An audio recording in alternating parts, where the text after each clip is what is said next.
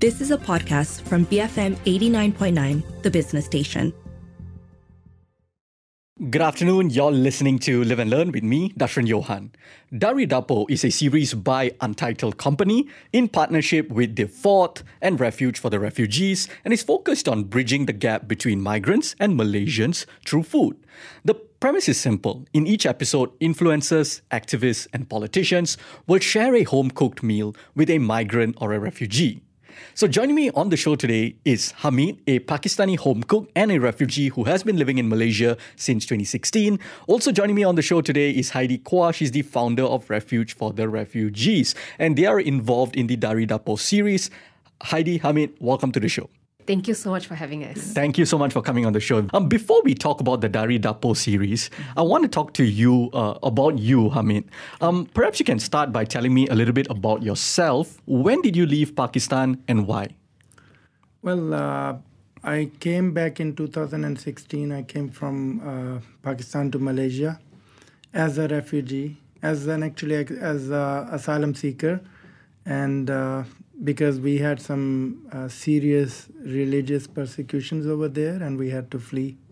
We belong to a religious sect that we basically have to, most of the times we have to live in hiding.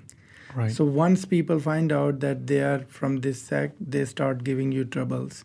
So there was a mob building against us. We actually, before that, we had to keep relocating, move from places to places. So once somebody finds out that they're, because we cannot openly practice, right, our religion. So if we do and somebody will see us or find out, then they give us. So after so many times changing places, finally in 2016, what caused me living here is that there was a mob building against us, and we had got a tip that they're going to come and hurt us. So that's when we decided that this is not a place for us. What happens once you decide something like that, and how challenging, of a circumstance it must be for you to come to that decision, right? So talk to me a little bit more about that. You're going from place to place, like you said, you have to move within Pakistan because you all are facing persecution, and then you all decide, okay, no more. I cannot stand this anymore. I have to move. How difficult of a decision is that to make? It was extremely difficult because I got married back in 2010, and it took me. I was still in process of building my house, my home. It took me 6 years to buy a lot of stuff like furniture and appliances and all that, and all of a sudden I had to leave everything. I had to try to liquidate. And in so little time, I couldn't. There was not enough money saved up. It was quite challenging. Good thing is that I had some friends here in Malaysia, and they were supporting me constantly. I was consulting with them, and they assured me that they will help me. So that was a little help we had, but it was a very difficult situation. Right. I had a little bit money saved up. Mm-hmm. It was not much when you convert the Pakistani rupees to Malaysian ringgit. It was not a lot, but it helped me to get a house on rent and some appliances and all that, and then I'm done. So started looking for a job, and there is no job that I can do legally here. I could find some labor work, but I had call center experience for more than 6 years. Couldn't get a job because for that you need to have a legal status. So it was very challenging and very hard in the beginning, very hard. We had to live worse than hand to mouth, but we survived. Right. Heidi, Hamid brought up something important, which is that, refugees, once they come here, they want to contribute, but it's difficult to get a job because you cannot get legal jobs in Malaysia. Yeah. Talk to me a little bit more about that and some of the other realities refugees in Malaysia go through. Yeah. Because Malaysia is not a signatory of the Refugee Convention Protocol, refugees in Malaysia basically have no access to basic human rights. This means jobs, education, healthcare, and a lot of times when refugees come to Malaysia, they they live in limbo, from anywhere between 10 to 15 years. In fact, sometimes for their entire lifetime, if they get lucky, they get resettled. But globally, only 0.01% of all refugees ever get resettled, right? So a lot of times it's living for their entire lifetime here in Malaysia in fear of being arrested and detained, not having access to legal jobs. And this means, not being able to earn a formal pay, right?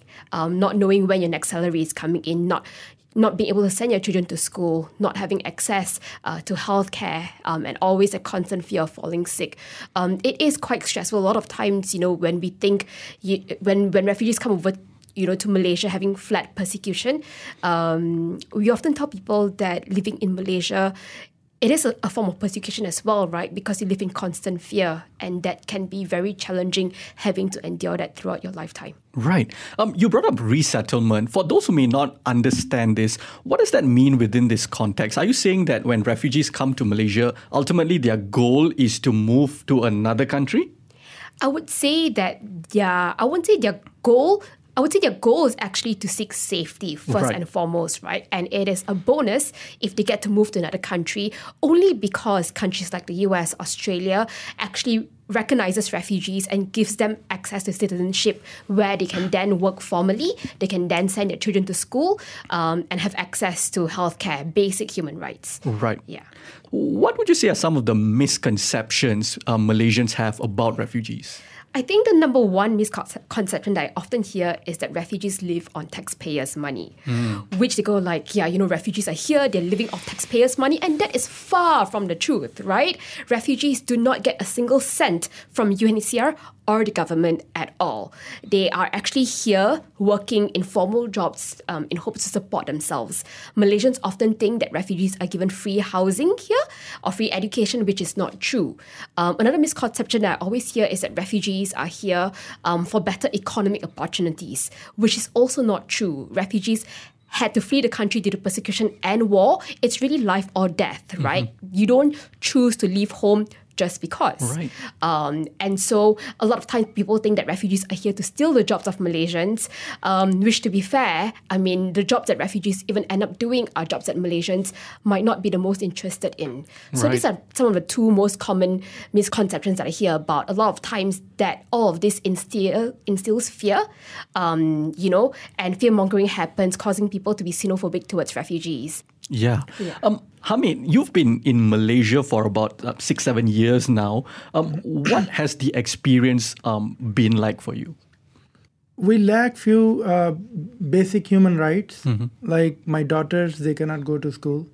I have 2 daughters, and they cannot go to school because public schools, they're not allowed to.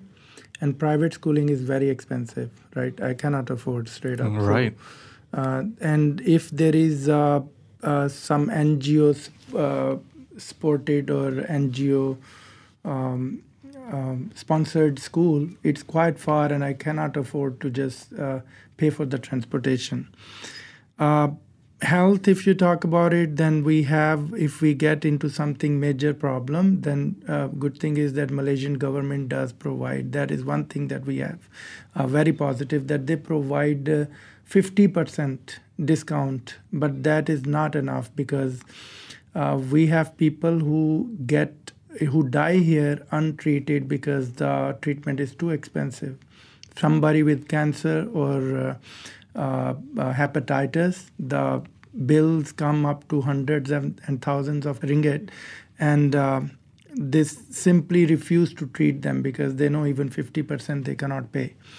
So those are basic human rights, education and health, that we don't get it here. Otherwise, this is a loving country. I love it here, the environment, the atmosphere, of course, the people. I like Malay people. I actually have a few friends, Indians also, Chinese, of course, and it's a mixed culture, and they're loving people.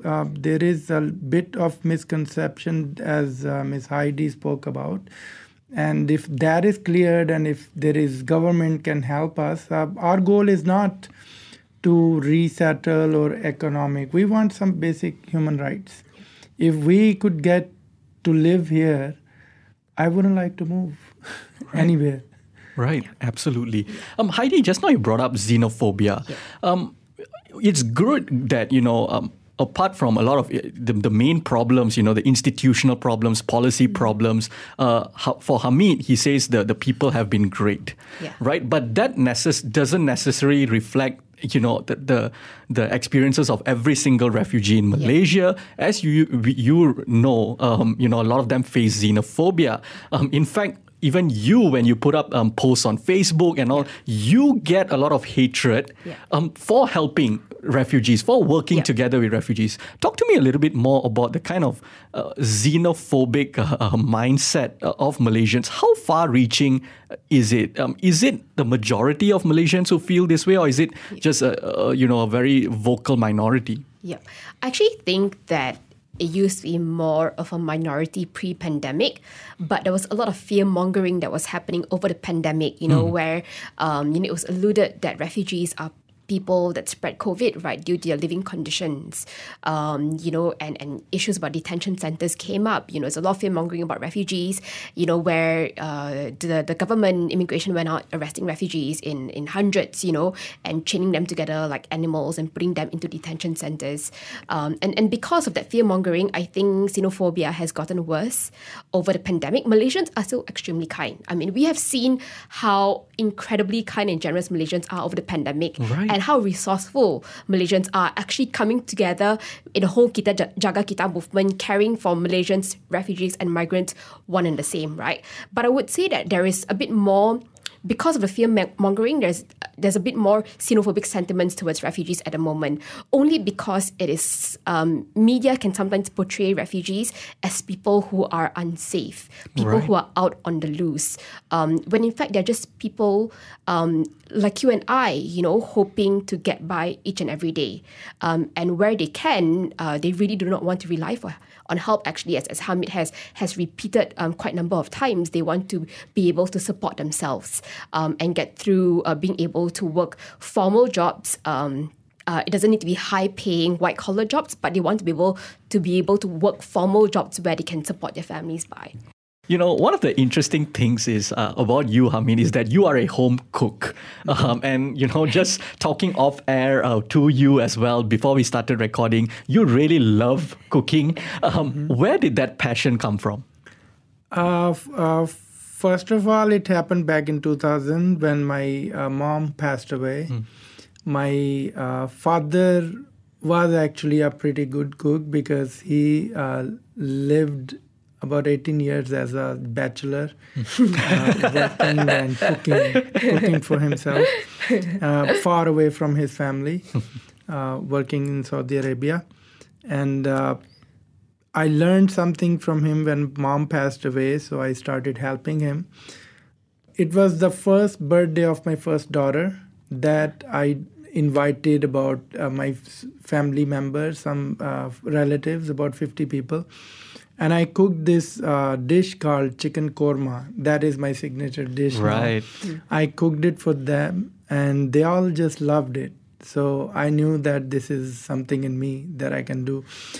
It is a passion now that I cook Italian. I cook Pakistani food. Wow. I cook American food also, like burgers and steaks and all that. So it's a passion in me that when I see a dish, I need to know what it is, what's inside, and I can. Like in Malaysia, I learned how to make that sambal. Oh, right, nice. It takes the whole process is about 5 to 6 hours long. Not many Malaysians can make sambal. Yeah, I don't know how to make it. I don't know how to make sambal. I learned it from by working in a restaurant. Right. And so I'm passionate about that. Is absolutely fantastic. I can't wait to taste your food one day, Hamid. Oh, you have to.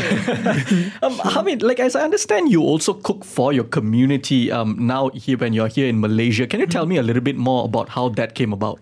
Yeah, what happens is that our community is like a closed circle. We are about 6,000 people here, refugees. Right. And we have a closed and very organized system. In that system, we have different bodies, you can say, bodies according to age and gender, right?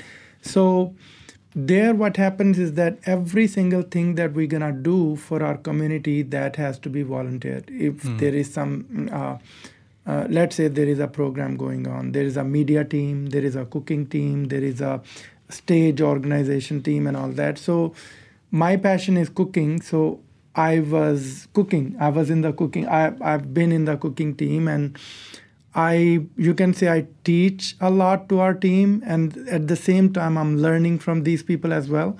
And they're helping. We are helping. They're helping, and with each other's help we grow. Like recently we had our annual program. And I was cooking every day for about 3,000 people. Wow. 3,000? Wow. How many people do you have like helping you? 3,000 is huge. Yeah, we had a team of about, at a time, we had a team of about 20 people. Right. So you set the recipes. Yeah. You say like, okay, we are going to make this today, and then everybody Yeah, goes. we're gonna do that. Wow. There is a I whole can't even cook for committee. 30 people. Yeah, exactly. I might cry.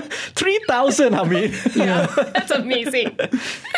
Yeah, just the community, Right. they empower us to do that. Yeah. And this is one of the, in our language, or barakat, we say Right. that we have a blessing of belonging to a community that helps, that Right. cares. That's absolutely lovely. On the show with me today is Hamid, a Pakistani home cook and a refugee who has been living in Malaysia, and Heidi Kwa, founder of Refuge for the Refugees. After the break, we discuss the Dari Dapur series. Keep it here on Live and Learn, BFM 89.9. Welcome back to Live and Learn. I'm Dashran Johan. And on the show with me today is Hamid, a Pakistani home cook and a refugee who has been living in Malaysia, as well as Heidi Kwa, founder of Refuge for the Refugees. And we're talking about a series by Untitled Company, that's the actual name of the company, in partnership with the Fort and Refuge for the Refugees. And this series is called Dari Dapur. So, speaking of things that you are engaged in, right? Another thing you started doing during the pandemic is that you set up online learning classes for people in your community. So it's not only your cooking, you're also setting up online classes. Tell me about these online classes. How did it come about? Yeah, back in December 2020, when the pandemic just started, and there was a forecast that lockdown is going to happen. So my community leader, he's my mentor also, and Mr. Kamran, he brought up this idea to me that, there will be refugee children, and maybe for more than a year they'll be staying home. So we should start something about their education. So bring up a plan. So I started doing some research, some searches on Google and all that, and I came up with the idea the cheapest way to do is start with an education system. American education system, I liked it for multiple reasons, for problem solving and all that. I got their curriculum. I got the books in PDF, made the whole syllabus, and we started a education system based on K-12. Wow. Nothing like Oxford or IGCSE. This was K-12. American system. We started from pre-K classes all the way up to grade 10. Another thing is that a lot of refugees, once they reach the age of 18, they're stuck. Even in USA, they're stuck. If they're high school dropout, what they should do. They have a program called General Education Development. It's called GED. It's an American high school equivalent. Right. I searched for it, and I found out they had testing centers. Back then, they had 2 testing centers in Malaysia. We pay about $320, and there are 4 exams, and people can take it. And the minimum age requirement is 18. So we started this school for those kids who, for one thing, that because of COVID, they were home. So we enrolled about 700 children. Second thing is, even though after the COVID, there are still a lot of refugees who cannot go to school because Malaysia doesn't allow them to go to a public school. Right. They're not allowed. Private schooling is too expensive. Mm-hmm. None of our children can afford that. I cannot. My daughters are staying home. They're not going. Third thing is that there are some NGO affiliated schools that they can go, they're cheap, but then the transportation, I cannot afford. So my daughters are going to my online school. It's an online school. We use multiple channels like Google Classroom, Zoom meetings, and Khan Academy. We use those tools with YouTube, and we teach them, and it's been a wonderful experience. I have a lot of students who have done their high school through this program, the American High School. There are some students who are going to a free American university called University of the People. Right. They're going there and they're earning their graduation. Actually, I had stopped my education back for some unusual circumstances. So I started earning my bachelor's in health science, and I'm almost done. I have right now about 30 students who are going to that university. One thing I wanted to mention here is that there is, I will say, a mishap just happened recently, that they closed down one testing center, and then there was only one, and in Damansara here, they also shut it down. So I have a lot of students who have taken partial tests, like 1 or 2 they have passed, and they have nowhere to go now, because there is no testing center. There are some in Singapore, but refugees cannot go there. Yeah. If they go, they won't be able to come back. Right. So that's a whole new set of challenges. Yeah. Thank you for bringing that up. But honestly, Hamid, I'm listening to you and I'm frankly mind blown. Yeah. Because we are talking about cooking for 3,000 people. We are talking about not just running online classes, an entire system. Yeah. You have sort of brought the US education system here. You're having a lot of teachers and a lot of students learning. How do you do this? Like, how do you even sleep? How are you doing this interview right now? That's one thing I cannot sleep. Because it's a responsibility. Yeah. Right. Because I have 2 daughters, but they're not just 2. I have more than, right now, about, let's say 200 children. Yeah. They're just like my daughters. And their future, it hurts me that they don't have. Yeah. They did not have. God gave me power and strength, and I'm here. I've worked for this school for more than, let's say 36 hours. I would sleep on that seat. Not sleep, I'll work, I will eat, I will take a nap a little bit, and then I'll start working. And then my wife was like, "You're gonna go crazy." I was like, "No, God is blessing me with this. So He's giving me strength, so don't worry." Still struggling. This is, again, this whole thing about testing center, it has given me a lot of stress. But then I found out some alternative ways how to take care of that. Right. So, yeah, God, absolutely when there is a way, there is a saying that I created, I never heard from anyone. So it is that when there is a will, there are a lot of ways. Fantastic. Absolutely fantastic. Heidi, coming to the Dari Dapur series, what exactly is this series about? What are you all trying to accomplish by it? Yeah. So Dari Dapur is about celebrating the unique food culture of migrant communities in Malaysia, highlighting how migration brings so much value to our country. And instead of talking about immigration as a problem that needs to be solved or a threat that needs to be controlled, we want to show how migration makes Malaysia a better place. And so throughout Dari Dapur, we've arranged for Malaysian influencers to visit homes of people who had migrated to Malaysia, where they share a meal from a home chef's culture. And over the meal, they exchange stories and learn more about each other and the food, of course. So Dari Dapur campaign is really produced in partnership with the United Nations Human Rights Office on Migration, who had commissioned a study on public attitudes towards migrants in Malaysia. Right. Interestingly enough, the goal of the study was to understand where there was room to build greater empathy for migrants, and it was found that Malaysians are actually very open to the idea of migration. It's found that Malaysians value respect, tolerance, hospitality, and diversity. And we also value hard work and support the idea that anyone can contribute to the country in different ways. What can people expect when they watch it? Are we talking about like short videos where you see influencers and the refugees, for example, cooking together? How does it work? First of all, they can expect to get really hungry. Man, that's throughout the campaign, I was there for basically every shoot, right? And being part of the crew, we were the last to eat. And it was always a struggle, just breathing in the aroma and watching, the chefs and the influencers eat first. I can only imagine. And even, in post shoots, editing the videos, it's always re-looking at the photos and go like, whoa, that was so good. I'm really, really hungry. So, yeah, they can expect to get hungry. And on our channels, there's lots of great food options. People can learn recipes. People can learn about the culture. People can learn how to prepare meals. So, if you're feeling pretty creative over a weekend, you can feel free to hop onto our Instagram at daridapo.my and actually learn a new recipe. How do you make mohinga from the Chin state? How do you make biryani? There's so many different dishes to explore. There's so many different cultures to learn as well. But most of all, from the campaign, the people can really expect beyond good food, conversations between Malaysians and their migrant or refugee hosts. And some of the conversations become really personal and touching. And it shows that, like Chef Wan said in one of his episodes with Hamid, that food brings people together. And there's always a running joke, right, in Malaysia that we only eat one meal a day. We start in the morning and we end at night.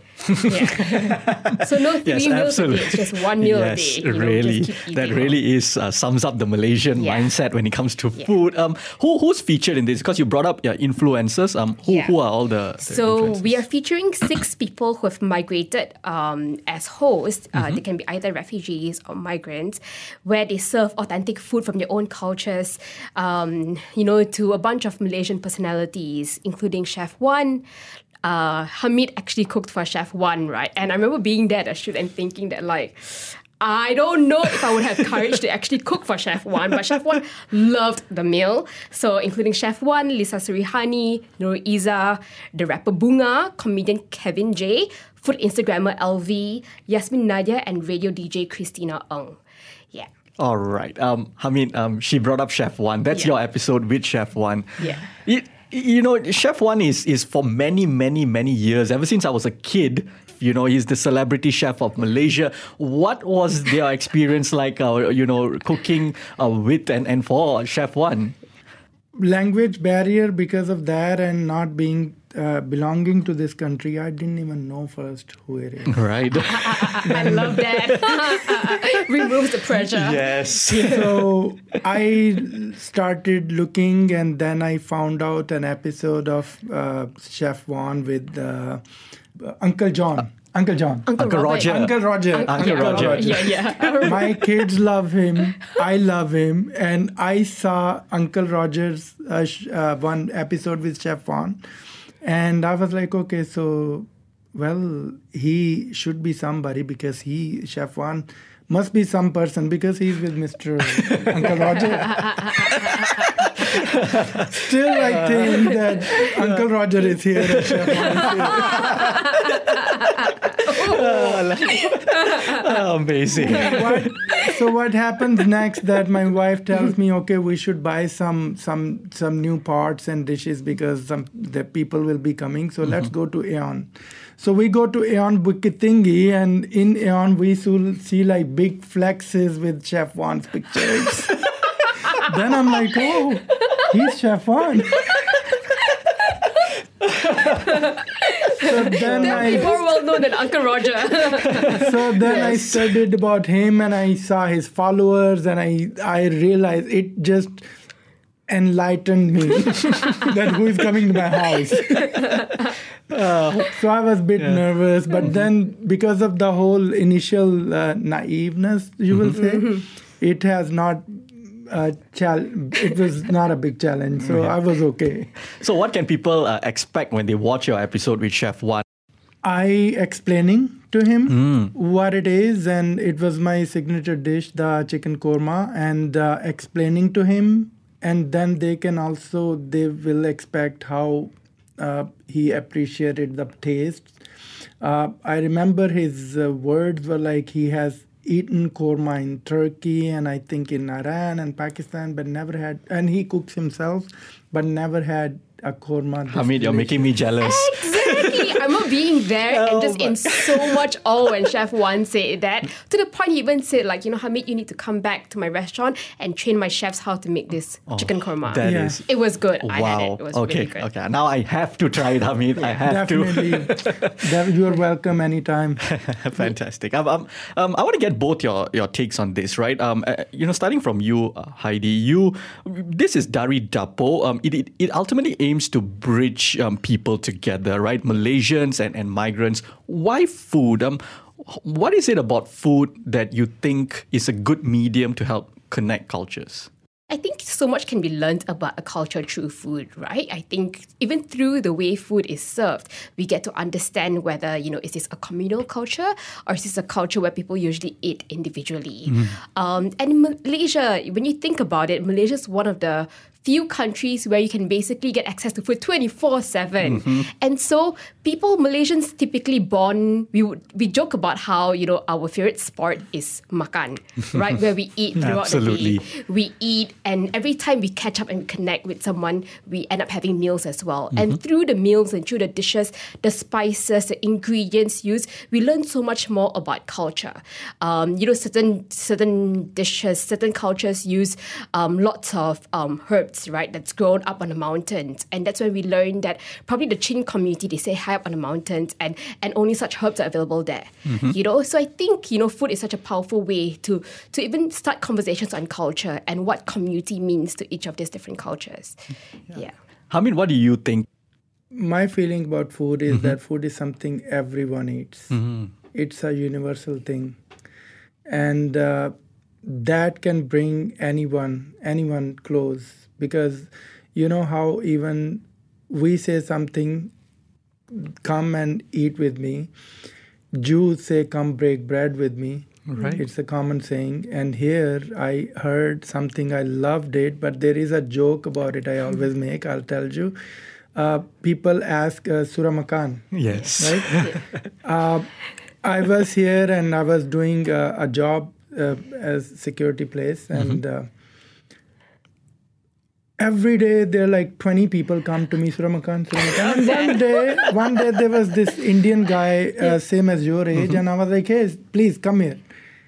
He come and is like, I didn't Surah Makan. I didn't know, I don't know language. I was like, I did not know Surah Makan, so now are you going to buy me food? So we started laughing. I was like, if you're not going to buy me food, why are you So good. Oh my God, perfect. It's our way of saying how are you, right? Yes. Have you eaten? Yes, I think that's absolutely off point.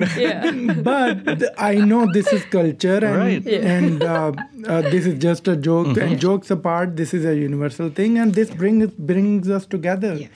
Food, I think no one can say no to food. Yeah, absolutely. Yeah, and when you look at our big festivals or celebrations, right? A lot of times, we spend just hours and hours in the kitchen prepping food together, right? So we think about food often beyond culture. It's really such a bonding experience. Don't you feel? Have you ever experienced this? I mean, I know I've experienced this when we worked on the Dari Dapur campaign. Each time we tried a new dish, it can be quite an emotional experience. Right. Yeah, absolutely. when you eat something, you go like, whoa, so good. And for the longest time, right, you bond over how good food is. Yeah, it sometimes feels like you're traveling to another place exactly. as well. Yeah. So I'm very excited to catch your episode with Chef Wan, as well as all the other episodes in this series. Heidi, where can people watch these episodes, and when are they coming out? Yeah, so people can watch these episodes across our social media channels, primarily on Instagram. You can look for our Instagram page, Dari Dapur MY, so Dari Dapur My, and on Instagram, on Facebook, on TikTok, on Twitter, you can find us on the same channels, Dari Dapur Malaysia MY. In fact, as we are getting this interview in, Hamid's episode actually airs on the 10th. Oh, that's very soon. On a Friday, 10th of February. So, if you're curious to learn more about the Dari Dapur campaign, if you're curious to come on this culinary journey with us, check out our Instagram handles. Hamid, you have your own Instagram page as well where you cater, right? Yes, I do. Yes, you can follow me on H_WAEEN. That is WAEEN as in Nancy. Fantastic. So that's on Instagram.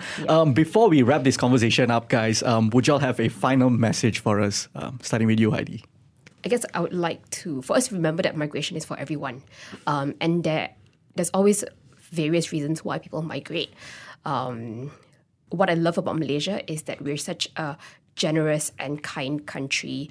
And my hope is for Malaysians to continue looking at refugees and migrants as fellow human beings as well. Yeah, so in terms of closing message, come check out the Dari Dapur campaign, check out our social media channels, join us on this culinary experience. And when we finally put out an invitation for Malaysians to join us for a meal in person, sign up, because we'd love to meet you there. Yeah, would like to say is that just like Chef Juan on his in his interview said that food is something that everyone eats. For example, korma. It's maybe the name is a bit different. It's korma here, and korma. Malaysians eat korma. We eat korma. We all do, and this is something that is made with love. Food is made with love, so everyone has love, and love is something that is, I would say, a human instinct. And we, the refugees, are humans, so we want to be treated equally. Thank you. Fantastic. And on that note, Heidi, Hamid, thank you so much for joining me today. Thank you for having us. That was Hamid, a Pakistani home cook and a refugee who has been living in Malaysia, as well as Heidi Kwa, founder of Refuge for the Refugees. If you missed any part of our conversation, you can also check us out on podcasts. We're available on the BFM app, bfm.my, or pretty much wherever you get your podcasts from. I'm Dashran Johan, and this has been Live and Learn, BFM 89.9. You have been listening to a podcast from BFM 89.9, the business station. For more stories of the same kind, download the BFM app.